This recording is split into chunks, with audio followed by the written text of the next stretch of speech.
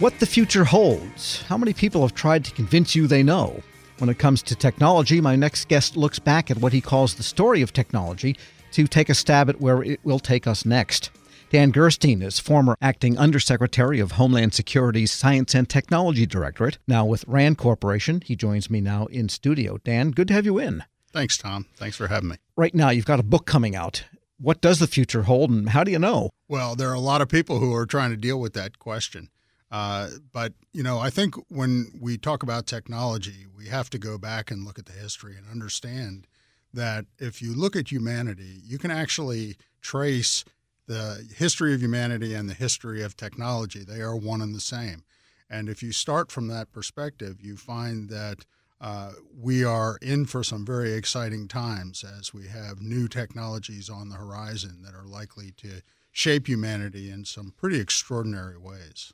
All right, so are you going to tell us about artificial intelligence, or is there something even beyond that, perhaps, that might be on the horizon? I think certainly what we are dealing with today, I call it the convergence of technologies. But when you put together technologies such as artificial intelligence, the Internet of Things, and biotechnology, we're in for some very interesting times.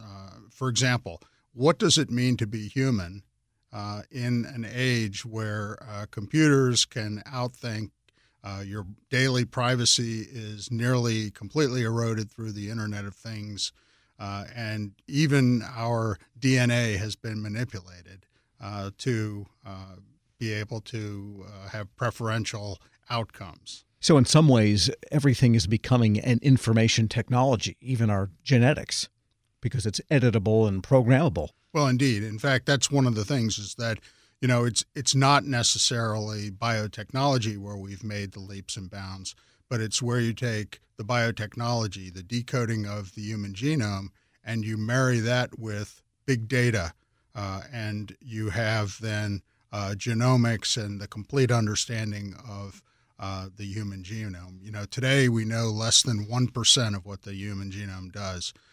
In the future, when we actually do understand how the genome functions, why it functions, what is the stuff we used to call junk DNA, it'll be very exciting. It also has the potential to be, quite scary.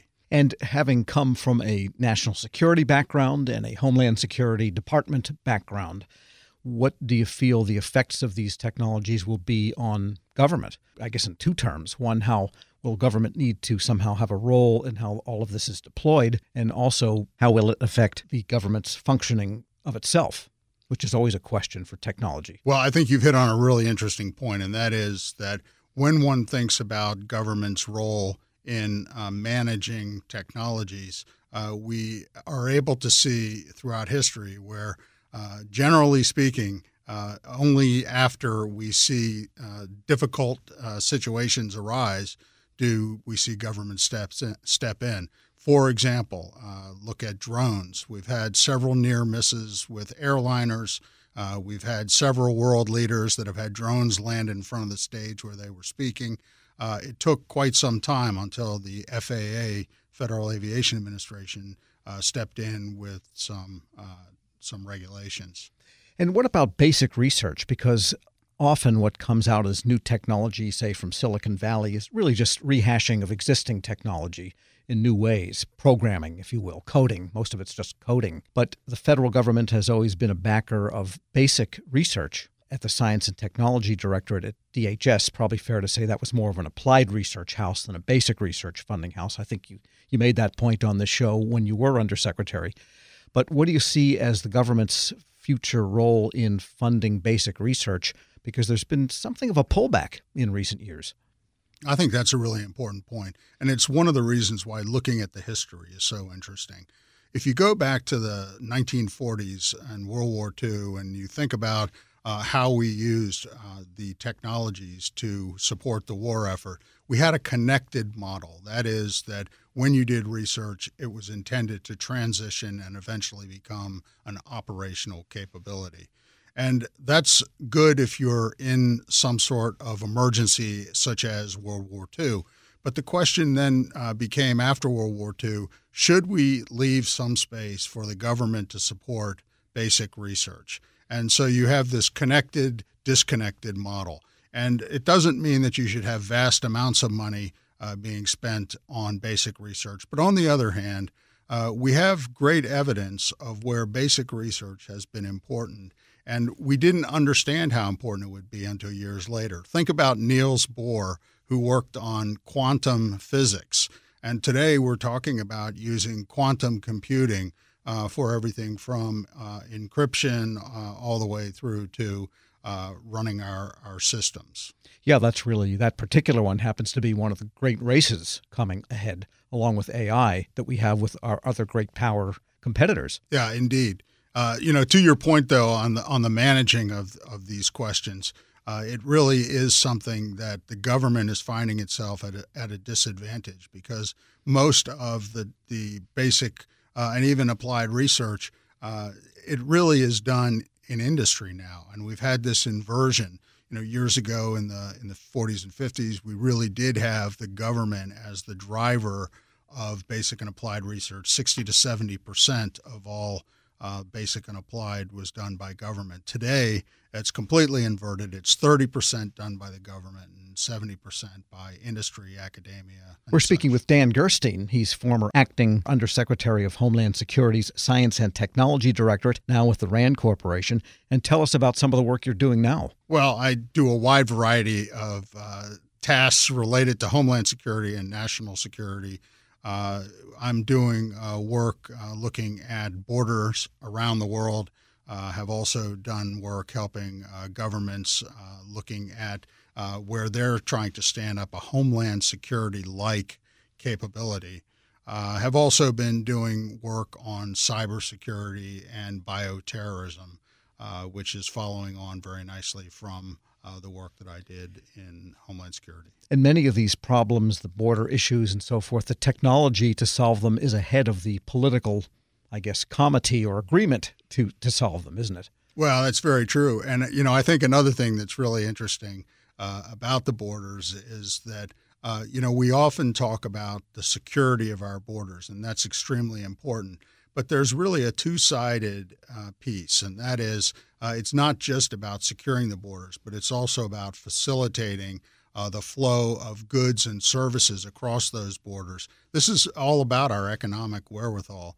And if we're not careful, if you have too much security and not enough of the trade and travel, that can stifle your economy. Likewise, if you don't have enough security, then you have a different sort of problem. And do you get the sense that there is some looming or still aborning magic bullet, if you will, not a great word, for cybersecurity? I mean, I went to my first cybersecurity, they call it computer security conference back in 1985 or so. And really, it's still the same cat and mouse game that it always was. And the cat seems to be winning more than losing these days with all of the big data breaches. Is there something fundamental that you sense will change to reverse this equation? Well, it's a very complex question. I mean, you start with everybody talks about needing good hygiene of the networks and well-trained people, trained people, so that you don't have people accessing networks if they are not prepared and they don't understand what attacks they could be subjected to. But on the other hand, I think we have to do more in terms of trying to change the dynamic, change the attack surface, and make ourselves less vulnerable. We also need to think about this network and understand that today we've turned it into somewhat of a utility. We have these large systems that are controlling power plants and such that touch the network. At the same time, we have people who are just sharing information, not to diminish that. But I think we need to ask ourselves, does that model work any longer? And the title of your new book is The Story of Technology, How We Got There and What the Future Holds. In one sentence, what does the future hold? Or I'll give you two sentences. Okay, well, look, first, I am absolutely enthusiastic about the future with technology. But I do think that we have a lot of very serious discussions to be had. We haven't even discussed the future of work, but I think it's a really interesting topic. And it's one that is going to require the best minds from government, from industry, from society to be able to come together to solve and to make sure that the future is one that is hospitable to humankind. Yeah, I guess maybe there's a little hint of that in the president's management agenda with respect to trying to replace drudgery, if you will, or repetitive type of work, which is something that's been going on for a long time, but to accelerate that process to where more people can do higher value thinking type work, and with robotic process automation and AI and all these technologies to do some of that drudgery. So maybe is that the beginning of where we need to start thinking?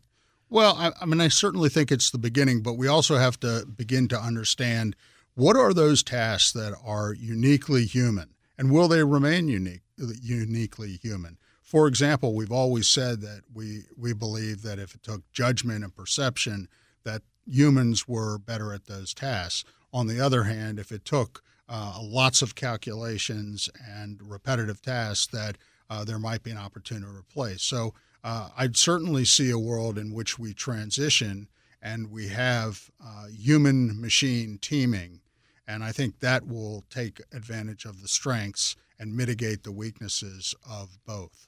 Dan Gerstein is former Undersecretary of Homeland Security's Science and Technology Directorate, now with the RAND Corporation. Thanks so much for joining me. Thanks, Tom. Thanks for having me. And his book, The Story of Technology, How We Got Here and What the Future Holds, coming out in the fall. We'll post this interview at federalnewsnetwork.com/Federal Drive. Hear the Federal Drive on your schedule. Subscribe at Apple Podcasts or Podcast One. Helping your employees learn new cloud skills helps your business become more agile, more resilient, and more secure. Not helping employees learn new cloud skills causes your business to become less agile, less resilient, less secure, less innovative, less profitable, and, well, ultimately less of a business. Don't become less of a business. Try Pluralsight and get your employees everything they need to learn new cloud skills. Learn more at pluralsight.com/vision. Many of us, if we're being honest, have given up hope on good sleep. But why? Well, if you're like me, you've tried everything, and nothing has helped, so if we're not going to sleep well anyway, why try? That kind of thinking is so 2021. It's time to rethink our nights and days and demand more from our sleep. Talk with your doctor about how you can seize the night and day, and visit seizethenightandday.com to learn more.